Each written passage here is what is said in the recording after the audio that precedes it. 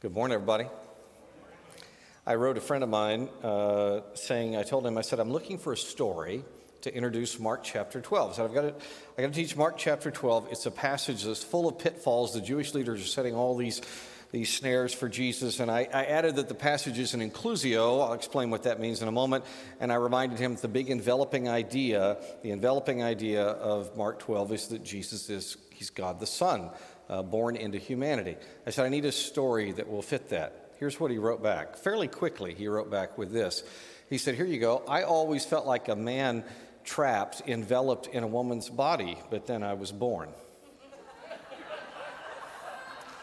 I wrote back and told him that was the lamest joke ever. But it did actually fit the parameters of what I requested. He immediately replied, I left out part of the story. Here's the rest. In my defense, I was young then and stuck in a womb without a view. At that point, I begged him to stop, and he said he would if I promised to use his joke in a sermon. There you have it. However, despite his warped sense of humor, that goofiness actually does get to the point. Jesus is God the Son, born into humanity. So let's get to the real story. Open your Bible, if you would, to the book of Mark, second book in your New Testament. The book of Mark, go to chapter 12, and let's read verses 1 through 12. He began to speak to them, and them here means the religious leaders in Jerusalem. He began to speak to them in parables. A man planted a vineyard, put a fence around it, dug out a pit for a winepress, built a watchtower. Then he leased it to tenant farmers and went away. At harvest time, he sent a servant to the farmers to collect some of the fruit of the vine from them. But they took him, beat him, and sent him away empty-handed. Again, he sent another servant to them, and they hit him on the head and treated him shamefully. Then he sent another, and they killed that one. He also sent many others. Some they beat, others they killed. He still had one to send, a beloved son. Finally, he sent him to them, saying, they'll respect my son. But the tenant farmers said to one another, this is the heir. Come, let's kill him, and the inheritance will be ours. So they seized him, killed him, and threw him out of the vineyard.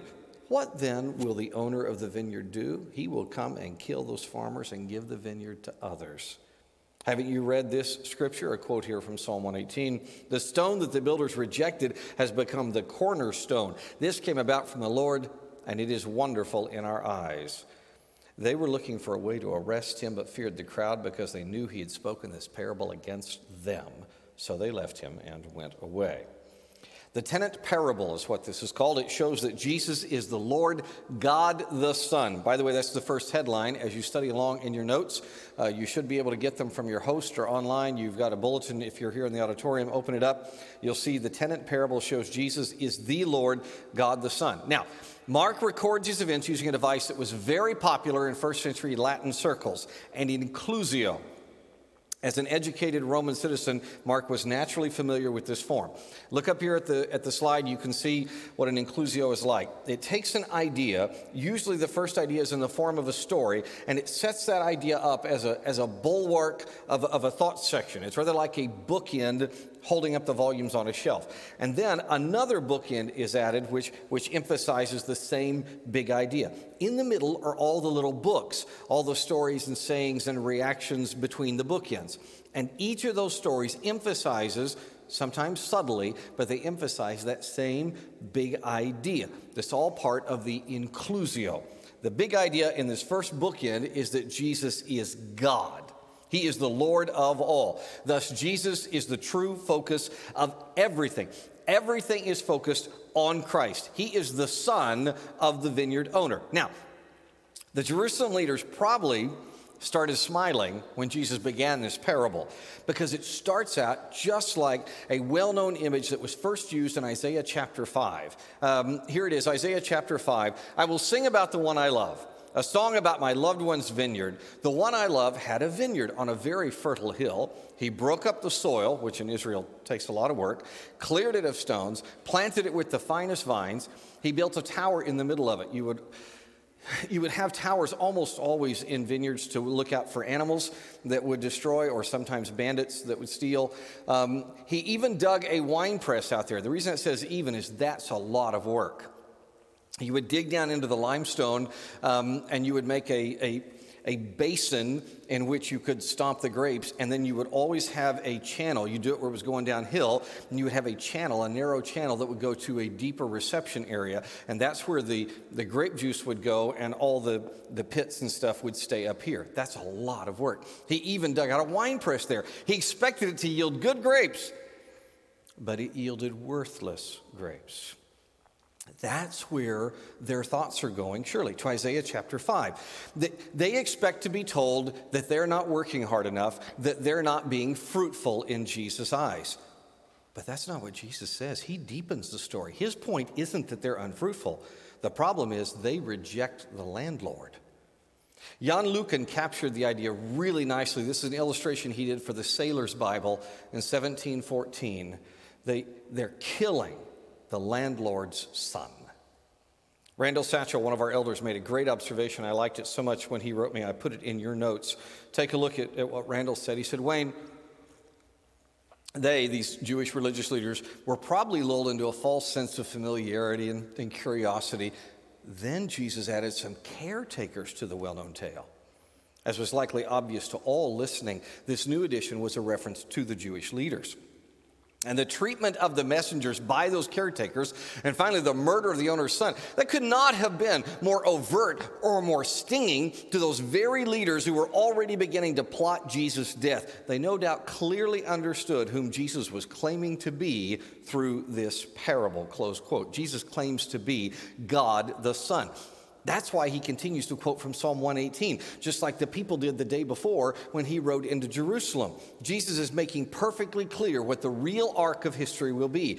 God the Son will be the foundation, the dug-out foundation for those who trust him. Those who reject him, they get cut off from the owner. They get cut off from the real landlord of all. Far from getting an inheritance, they lose everything. By the way, this passage that we just read inspired C.S. Lewis's first book that he wrote after he became a Christian. After he turned to Christ, C.S. Lewis, the first book he wrote was called The Pilgrim's Regress. It's an allegory. I really like it. I want to share a little snippet with you. In the snippet I'm going to read to you, Mr. Enlightenment. Mr. Enlightenment is speaking with John. John's the pilgrim. He's the hero of the story. And Mr. Enlightenment says this: there's absolutely no such thing. I might even say no such entity in existence. There never has been and never will be. The landlord is an invention. Your people in Puritania believe in the landlord because they've not had the benefits of scientific training. Close quote. In Mark chapter 12, Jesus is going to prove that Mr. Enlightenment is an ignorant fool. So let's move in from that. That's the first bookend. Let's move in from that first inclusio bookend. The middle section is where Mark captures a string of reactions, including 2 traps and a test. But before we dive in, let me try to answer the question. I know you're asking a question in your C.S. Lewis imitation. By the way, we're told that he had a very booming voice, very large, fill-the-room kind of voice. Why try to trap Jesus? Right? Lewis, who grew up in Northern Ireland. Why try to trap Jesus? And that's a good question. Why would you try to trap Jesus? There are a few reasons, and I think they're important to consider.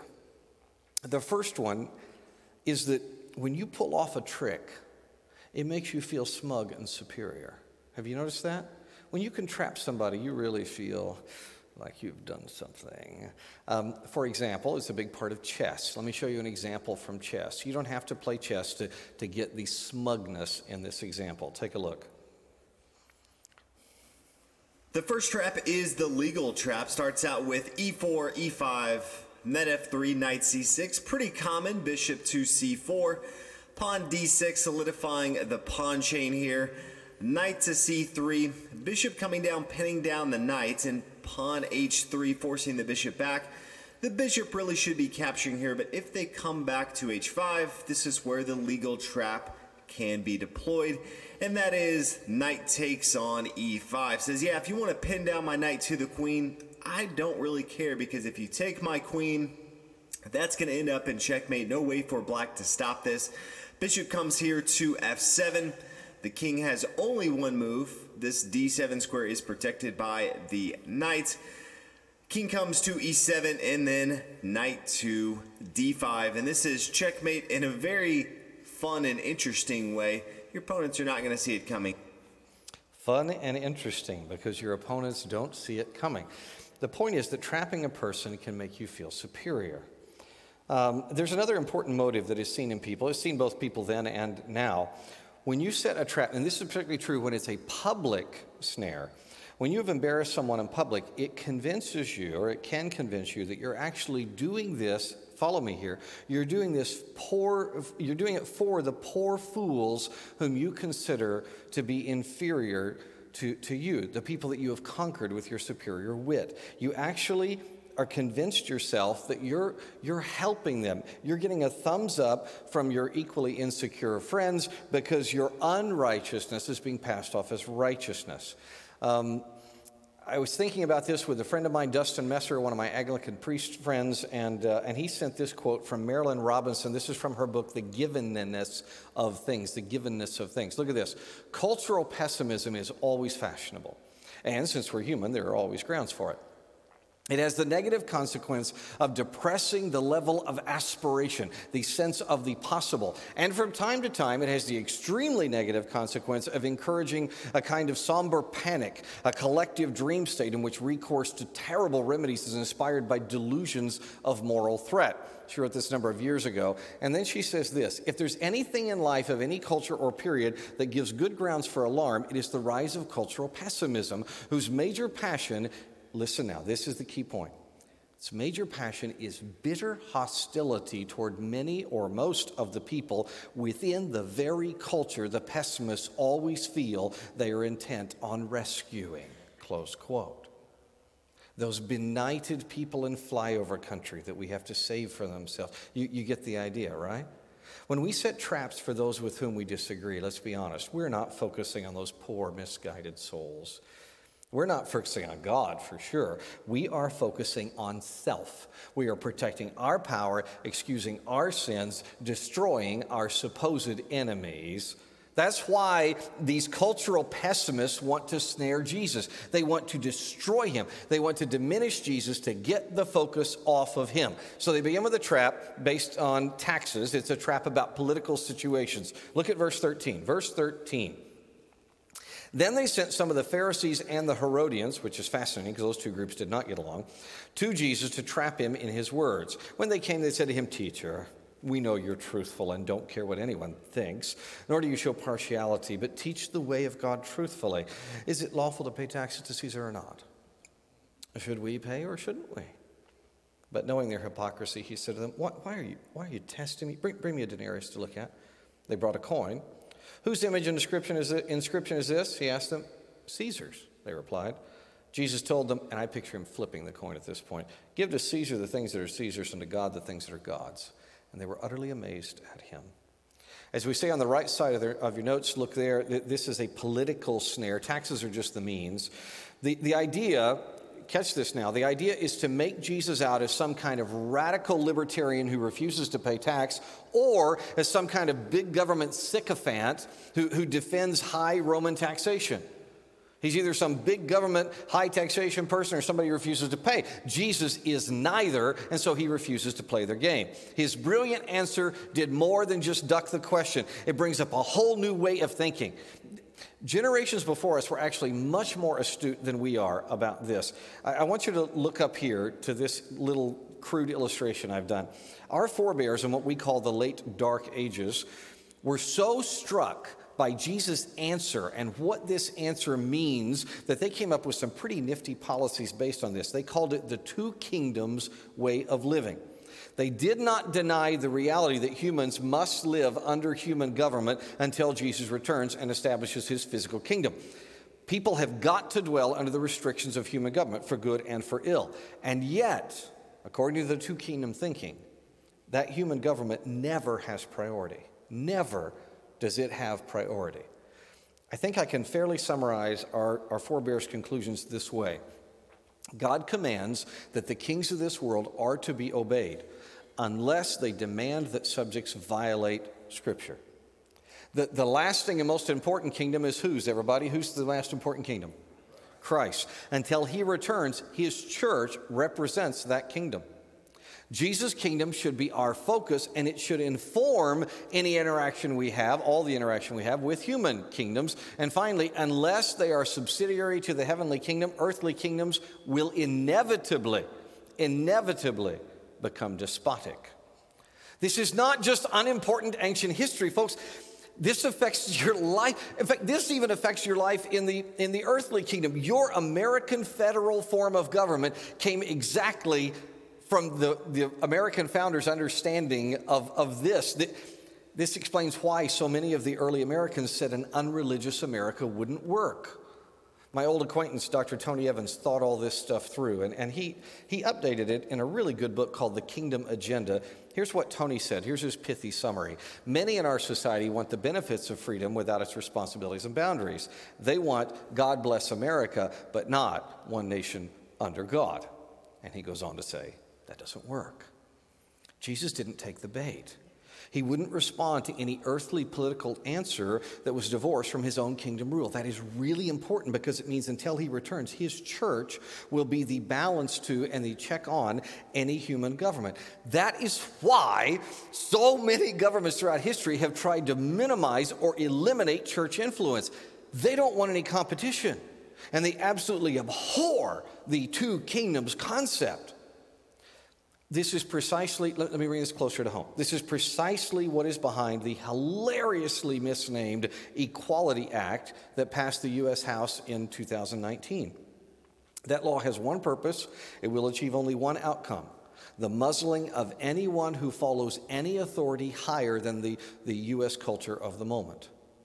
It's ironic, actually, and really sad, because the people who push for such nonsense, they actually shoot themselves in the foot. This side of Jesus' return, Tony Evans is right, this side of Jesus' return, the only way life can work is according to the two kingdoms. But there are fools today, many, many fools, who operate under the smug assumption that Jesus' two kingdoms idea is passé. Now, you'll hear this inside the church.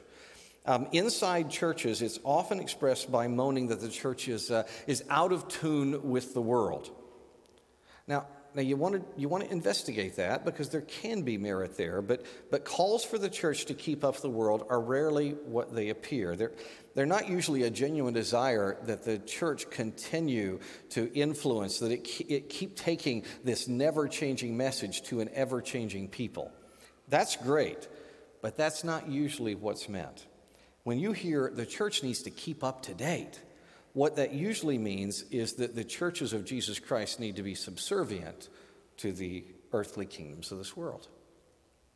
C.S. Lewis addressed this in his Pilgrim's Regress. Here's how he dealt with it. To cross the canyon is the big goal to get to God's kingdom. To cross the canyon, is it true one has to rely on Mother Kirk, a Scottish word for church? Asked John. Remember, John's the hero. Mr. Broad. Now, Mr. Broad is the steward of the earthly kingdom in this story. So he's the steward of the physical earthly kingdoms. Mr. Broad replied, Mother Kirk, I'd love and honor her from the bottom of my heart. If I sometimes feel that I must differ from her at present, it's because I honor all the more the things she may yet become. For the moment, there's no denying that she's let herself get a little out of date. Close quote. That is straight out of Jerusalem, folks. Yes, the kingdom of Christ and his church must stay engaged, ever engaged in taking the never-changing message to an ever-changing world, but they do so with a never-changing message from an ultimate king. Anybody who tries to eliminate the two kingdoms is setting a trap. And the religious leaders try another one. Their gambit continues with a trap on the resurrection, and they use levirate marriage as their tool here. Go to verse 18.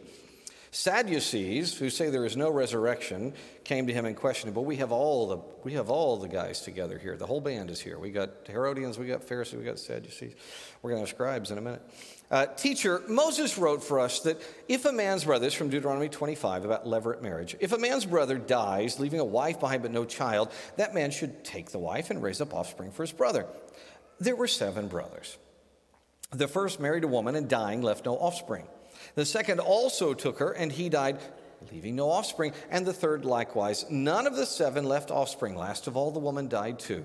In the resurrection, when they rise. Whose wife will she be, since the 7 had married her? Jesus spoke to them, Isn't this the reason why you're mistaken? You don't know the scriptures or the power of God. That's just awesome. For when they rise from the dead, they neither marry nor are given in marriage, but are like angels in heaven. Jesus is not saying that humans become angels and get their wings when a bell rings. He's just using an illustration of non-marriage. And as for the dead being raised, haven't you read, I really think he might have said it like, can't you read? Haven't you read in the book of Moses, Exodus 3 here, in the passage about the burning bush, how God said to him, I am the God of Abraham and the God of Isaac and the God of Jacob. He is not the God of the dead, but of the living. You are badly mistaken. Stop there. Now, it's fascinating that all 3 of these political theological groups got together to attack Jesus. Not even the Roman subjugation had brought all these enemies together. And the various factions are so focused on ensnaring Jesus that they leave their ignorant flanks exposed. The very questions they ask show their ignorance of the text that they're supposed to be experts on. The Mosaic Law had a provision called levirate marriage. It was very limited. Listen, it only applied to brothers who were taking a particularly undeveloped piece of property and trying to all live together on it to develop a lasting family heritage, a legacy. That's the text the Sadducees find and they extrapolate. Levirate marriage isn't the point. They want Jesus, do you see what they're doing? They want Jesus to admit either that the idea of the resurrection is absurd, or that the law that God gave Moses is flawed, right? This is a really smarmy trap. This is akin to the modern pastor who would slant the Bible to depict that Jesus is flawed and sinful. In each case, the trap setters are so proud of their internal circular logic, they get stunned when their stupid presuppositions are exposed. And yes, I do mean stupid, and I do mean exposed. Jesus flat out excoriates these dudes. You can't help but rejoice over Jesus' sarcastic response. The Lord looks at them and he says, let's just cut to the chase. You don't know what you're talking about, right? They desired to show how smart they are, how much brighter they were than the so-called Messiah who promised to rise from the dead. Instead, they end up embarrassing themselves. Remember, the Pharisees and the other Jewish elites who were there watching all this, involved in all this, they believe in the scripture. They believe in the resurrection. They didn't get along with these liberal Sadducees, and I imagine they all kind of covered their mouths and smiled when Jesus exposed the Sadducees for fools. When Jesus quotes Exodus 3 to prove that God is of the living, and thus resurrection is a given, that the shadow power of the Sadducees just evaporates. It just evaporates. Again, the Pilgrim's Regress deals with this. Early in their journey, John, the hero, and Virtue is his companion, John and Virtue were accosted by a snooty know-it-all, a guy who called himself Mr. Sensible, right? Mr. Sensible. This is Mr. Sensible. He's a Sadducee. That's exactly who he is. He is very sad, you see. He's a Sadducee, and he tries to trap them. He tries to ensnare them. By the way, Lewis, it's kind of heavy-handed. He became a better writer later as he went along, but he actually did a kind of a cute thing. He took a really, really old medieval term for buggy, and in the book, instead of calling Mr. Sensible's thing a buggy or a coach, he called it a trap, which is an old name for that kind of device. So thankfully, our heroes, John and Virtue, they don't listen to Mr. Sensible. They move on. Later, after John's conversion to God's kingdom, he and Virtue go back to the place where Mr. Sensible lived. Look at this.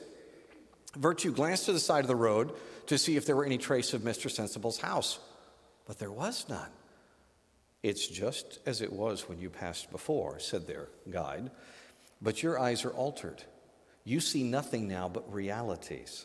And Mr. Sensible was so close to non-entity, so shadowy even as an appearance, that he's invisible to you.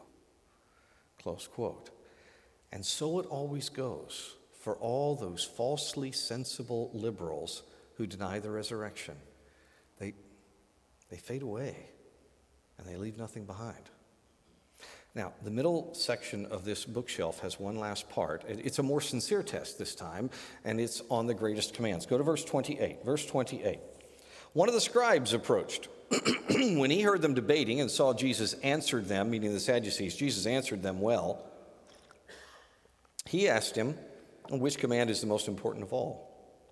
Jesus answered, the most important is, and here he quotes the Shema of Israel from Deuteronomy 6, Shema Israel, Adonai Eloheinu, Adonai Echad. Listen, O Israel, the Lord our God, the Lord is one. Love the Lord your God with all your heart, with all your soul, with all your mind, with all your strength. The second, from Leviticus, is love your neighbor as yourself. There is no other command greater than these. Then the scribe said to him, you're right, teacher. You've correctly said that he is one and there is no one else except him. And to love him with all your heart, with all your understanding, with all your strength, and to love your neighbor as yourself is far more important. And here the guy actually himself refers to Scripture. It's an allusion to Psalm 51, is far more important than all burnt offerings and sacrifices. When Jesus saw that he answered wisely, he said to him, you're not far from the kingdom of God. And no one dared question him any longer. Up steps a lawyer. That's what the scribes were. They were experts in the Mosaic Code. And this scribe is intrigued at how well Jesus exposed the idiotic presuppositions of the unbiblical Sadducees. So he poses a test of his own. And Jesus answers with the great Shema from Deuteronomy and the call of others from Leviticus. Now here's what matters most, Jesus says. Loving the one true God because he loves you. Now when one does so, when one loves God, God always reflects that love to the people around you. If I love God with my all, I will inevitably be drawn to love others because he loves them too. This is incredibly profound. Don't miss this. John, the disciple, later apostle, was standing right there absorbing all this. He wrote an entire book that is founded in this conversation. In this conversation and others like it, John found an entire book. Read with me. 1 John chapter 4. You join me on the underlined portions of the text. Dear friends, let us love one another because love is from God. God's love was revealed among us in this way. God sent his one and only Son into the world so that we might live through him. Love consists in this, not that we loved God, but that he loved us and sent his Son to be the atoning sacrifice for our sins. Dear friends, if God loved us in this way, we must also love one another. We also must love one another. Thank you, thank you. Our attorney responds to this. In fact, he references Scripture himself in his agreement with Jesus. Now, I think it's possible this scribe is even wrestling with the greatest mystery of the Old Testament. The greatest mystery of the Old Testament is how God can be one and yet repeatedly throughout the Old Testament speak of himself in distinct persons, in three distinct persons. With what appears to be very respectful compassion, Jesus tells the man, you're not far from the kingdom of God. There are two aspects to that statement. First, Jesus has clearly claimed to be God the Son. His life, his miracles, the prophecies he's fulfilled, they make that obvious. This scribe was almost certainly there and heard the parable that started this whole inclusio, which depicted Jesus as the landlord's son. When Jesus says you're close to the kingdom of God, he's telling the man you are literally standing very close to the king himself. I'm right here. Marvin Rosenthal commented nicely on this. He said, this is the sovereign.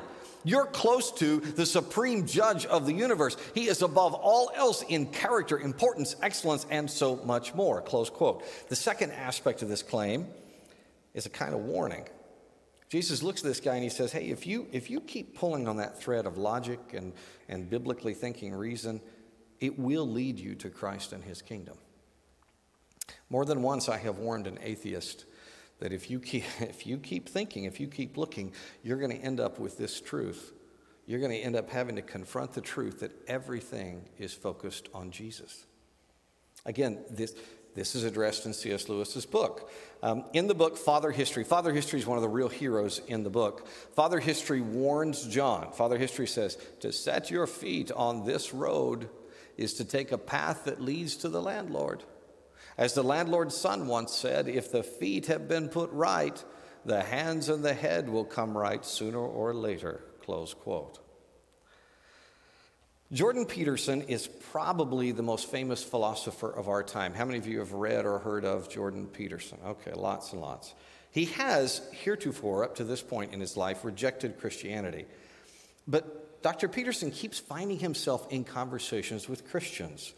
These are chats that keep forcing Peterson to focus on Jesus.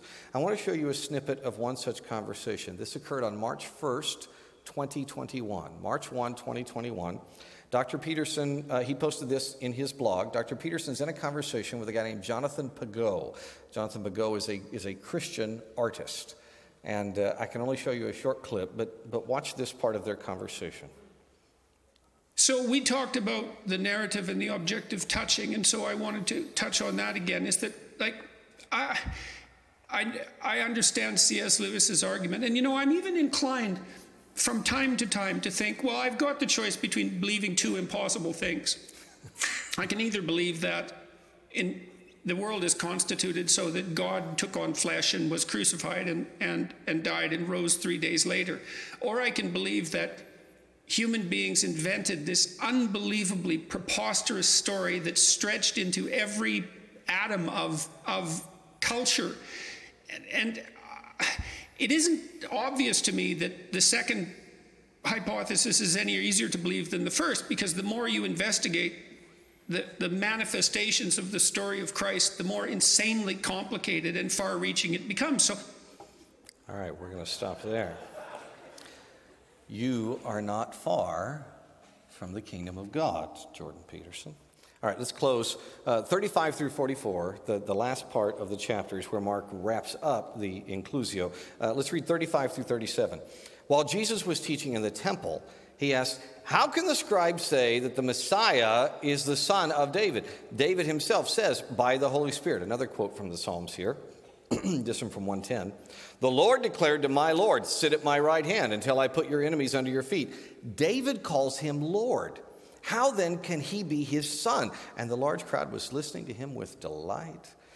David's statement proves that Jesus is the Lord, God the Son. Jesus again quotes the Psalms. He circles back to the big idea. He is God the Son, the Lord of the universe. What Jordan Peterson called the complexities of Jesus, those are on display here. He is the son of David. Yes, he's the seed of David, but he's also David's superior as God the Son. When I was a college kid, I was part of a group that was tasked with taking care of our college mascot. And we got calls all the time to go, and famous people would want photo shoots. And the governor of Texas called and wanted his photo taken with the bear cub. So we drove to Austin. And when we arrived at the new location, I had a little moment of panic, because I realized I didn't actually know what the newly elected governor looked like. I didn't like him. I hadn't voted for him. And all I saw were a bunch of middle-aged dudes in suits. So they all kind of looked alike. Now, I watched them out of one eye while we were prepping the bear, and I noticed one of them was showing a little bit more authority. And sure enough, that guy sat down in the chair that was marked governor, and then I knew that was the one I needed to take the bear to. That was the one to approach. And by the way, for the record, and this is totally truthful and serious, even though I didn't like that politician and didn't vote for him, I did not provoke the bear to bite him. That just happened sometimes. It's just part of life. It did cause the governor to jump up out of his chair, and the bear jumped up in there. We don't know why this wasn't scripted, but it led to a really delightful photograph that appeared on the cover of the Austin American-Statesman and the Dallas Morning News, and so the governor was happy even though he was bleeding. So, when the Lord quotes Psalm 110, he is biting the people who are sitting in his chair. He sits in the seat marked governor, Lord, God the Son. Now, 38 through 40. He also said in his teaching, "Beware the scribes who want to go around in long robes and who want greetings in the marketplaces, the best seats in the synagogues, the places of honor at banquets. They devour widows' houses and say long prayers just for show. These will receive harsher judgment." The whole inclusio is about Jesus. He's the Lord. People should focus on him, but many won't. And those who focus on self receive judgment. When you draw attention to yourself and your supposed piety, you set yourself up for harsher judgment. Inevitably, this kind of self-righteousness ignores God's words, like commands to care for widows, and one's relationship with God just becomes an external show. Social media has made this a national pastime. Today, think about what we call justice or social justice. It usually ignores true justice as demanded by Scripture, but boy, it plays out nicely on Facebook where fake piety is all about self and look at my good deeds, right? This is the same nonsense practiced by the scribes. Spirituality is a show. Have you thought about why it is that in this modern age, professional actors, people who pretend for a living, have become our go-to sources for spiritual wisdom? Have you thought about that? It's because it's all a show. Who's better at a show than an actor? And unless these people really turn their eyes to Jesus, I shudder to think of their coming judgment. Of course, we smugly sit back and we think in our internal Jordan Peterson imitation, well, thank goodness Christians aren't like that. Oh, but we are. Oh, we love our celebrity pastors, which is a setup almost guaranteed to make spirituality a show. We love to be honored by society for our good deeds. And rarely do we take time to notice how those good deeds often are actually warping genuine biblical commands. I know, it's true. Christian judgment is not the same as the judgment the Bible promises non-believers. That's true. But at the judgment seat of Christ, and I hate to confess this, but I'm convinced it's true. At the judgment seat of Christ, I will horribly face loss of reward because I focused on self, just like all the rest of the world around me does. Here's a Bizarro cartoon that actually handles it pretty well. You were a believer, yes, but you skipped the not being a jerk about it part. By contrast, those who focus on God receive delight. Go to verse 41, wrap up the text. Verse 41, sitting across from the temple treasury, he watched how the crowd dropped money into the treasury. Many rich people were putting in large sums. Then a poor widow came and dropped in 2 tiny coins worth very little. Summoning his disciples, he said to them, truly I tell you, this poor widow has put more into the treasury than all the others. For they all gave out of their surplus, but she out of her poverty has put in everything she had, all she had to live on. Always ask yourself why. Why is this story included here? Why include this story here? Mark had a selection of many things he could have put in. Why this one? Think of all the traps in this passage. Now, Jesus avoids them all wonderfully, uses scripture, avoids them. But what about his followers? If we get ensnared, what is the only way out of a bind when the hunter won't let you go? You got to cut yourself loose. Aron Ralston is an American mountaineer. Late April 2003, he was solo climbing in Canyonlands National Park in Utah when a massive boulder, that boulder right there, dislodged and trapped Ralston's right wrist. For 5 days, he was stuck. After 5 days alone, he had no choice left. To save his life, Aron broke his own radius and ulna, and then he amputated his right arm. He used a camelback tube as his tourniquet and a very dull multi-tool as his scalpel. And then he rappelled 65 feet down the rest of the way through the chute and walked about 8 miles until he was rescued. He survived. He has even thrived. Aron Ralston became the first person ever after that to solo every single one of Colorado's 14,000-foot peaks in the winter. He was speaking at a Swiss Economic Forum in May 2007 when he said something that I thought was very profound. He said, I did not lose my hand. I gained my life back. I gained my life back. Cut loose. Get rid of all the stuff that holds you down. Focus instead on Jesus. Receive delight from worship. He's God the Son. Worshiping him brings delight and freedom. That's what the widow is showing us. She is giving it all away. Anything that turns her eyes off of God. So, all right, look at the big picture. Look up here at the big picture of Mark's bookcase. Jesus is the Lord. He is God the Son. There are many snares, right, that try to erode that truth, but wise application of Scripture helps us avoid them all. If we do become trapped, we must give away whatever it is that holds us from focusing on Jesus, right? Let's close with a few direct applications. Please do not limit yourself to my ideas. You and the Holy Spirit will surely think of many, many more applications of this text. But here's a few ways I want to share with you that I have found that help me focus on Jesus and avoid the snares that try to diminish him in my life. First, think. Think it through.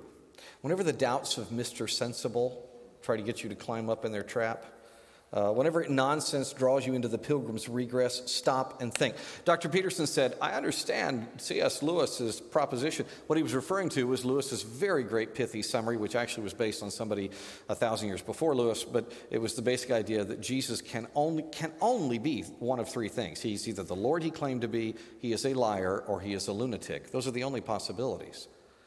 When I find myself being taken away from focus on Jesus, when I'm struggling with, is any of this real? I need to think it through. And the only reasonable conclusion is he is the Lord. Number 2, worship. Turn your eyes on Jesus. When you work, I do this all the time, much to the chagrin of my coworkers. When you work, hum a song about Jesus. Just put it, it's amazing how that helps me cut through the day and focus on what really matters, who really is the Lord. Number 3, talk. Speak honestly with somebody in your life group or in your Bible study. Share with them how politics or busyness or even theology is making you lose sight of Jesus. They're not going to judge you. They're on the same pilgrim road. But they'll listen, and for a lot of us, talking helps us sharpen our thoughts. And number 4, pray. Talk to God, not as a public show, but a real private conversation. In fact, let's do it right now. Pray with me. Let's pray together. Father, I pray for myself. I pray for my brothers and sisters that we will focus on Jesus, that we will turn our eyes to him who matters.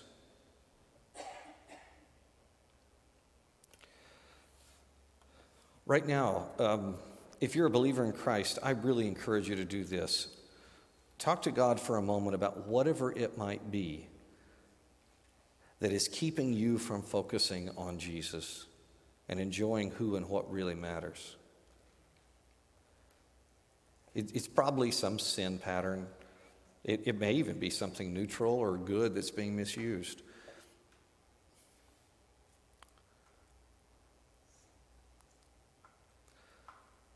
Throw it into God's treasury. Give it up. Surrender it to the Lord. Cut it off. Give it to him so you're free to worship and find delight.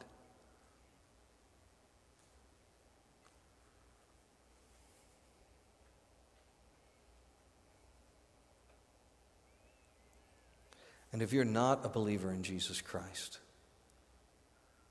God loves you so much. Remember we read from 1 John 4? The landlord sent his son to die for you. He gave himself for you. And then, much to the Sadducees' dismay, he conquered death. He rose from the dead, just as was prophesied, just as he promised.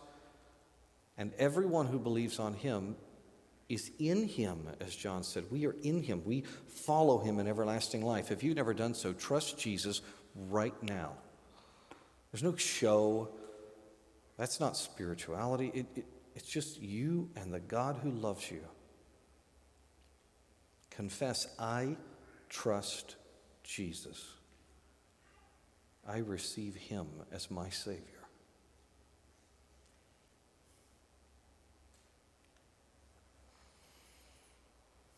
If you just trusted Jesus as Savior, raise your hand, would you please, if you're here in the auditorium. If you're online, chat with your host, if you would, please. Good. Amen. Good for you. Father, I pray for all these believers, new and old, that we will indeed turn our eyes to Jesus. It's in his name we pray. Amen.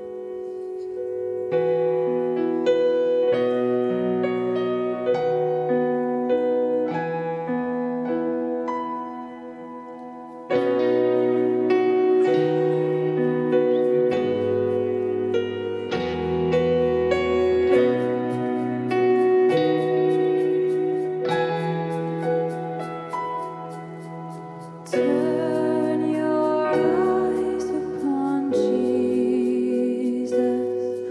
Look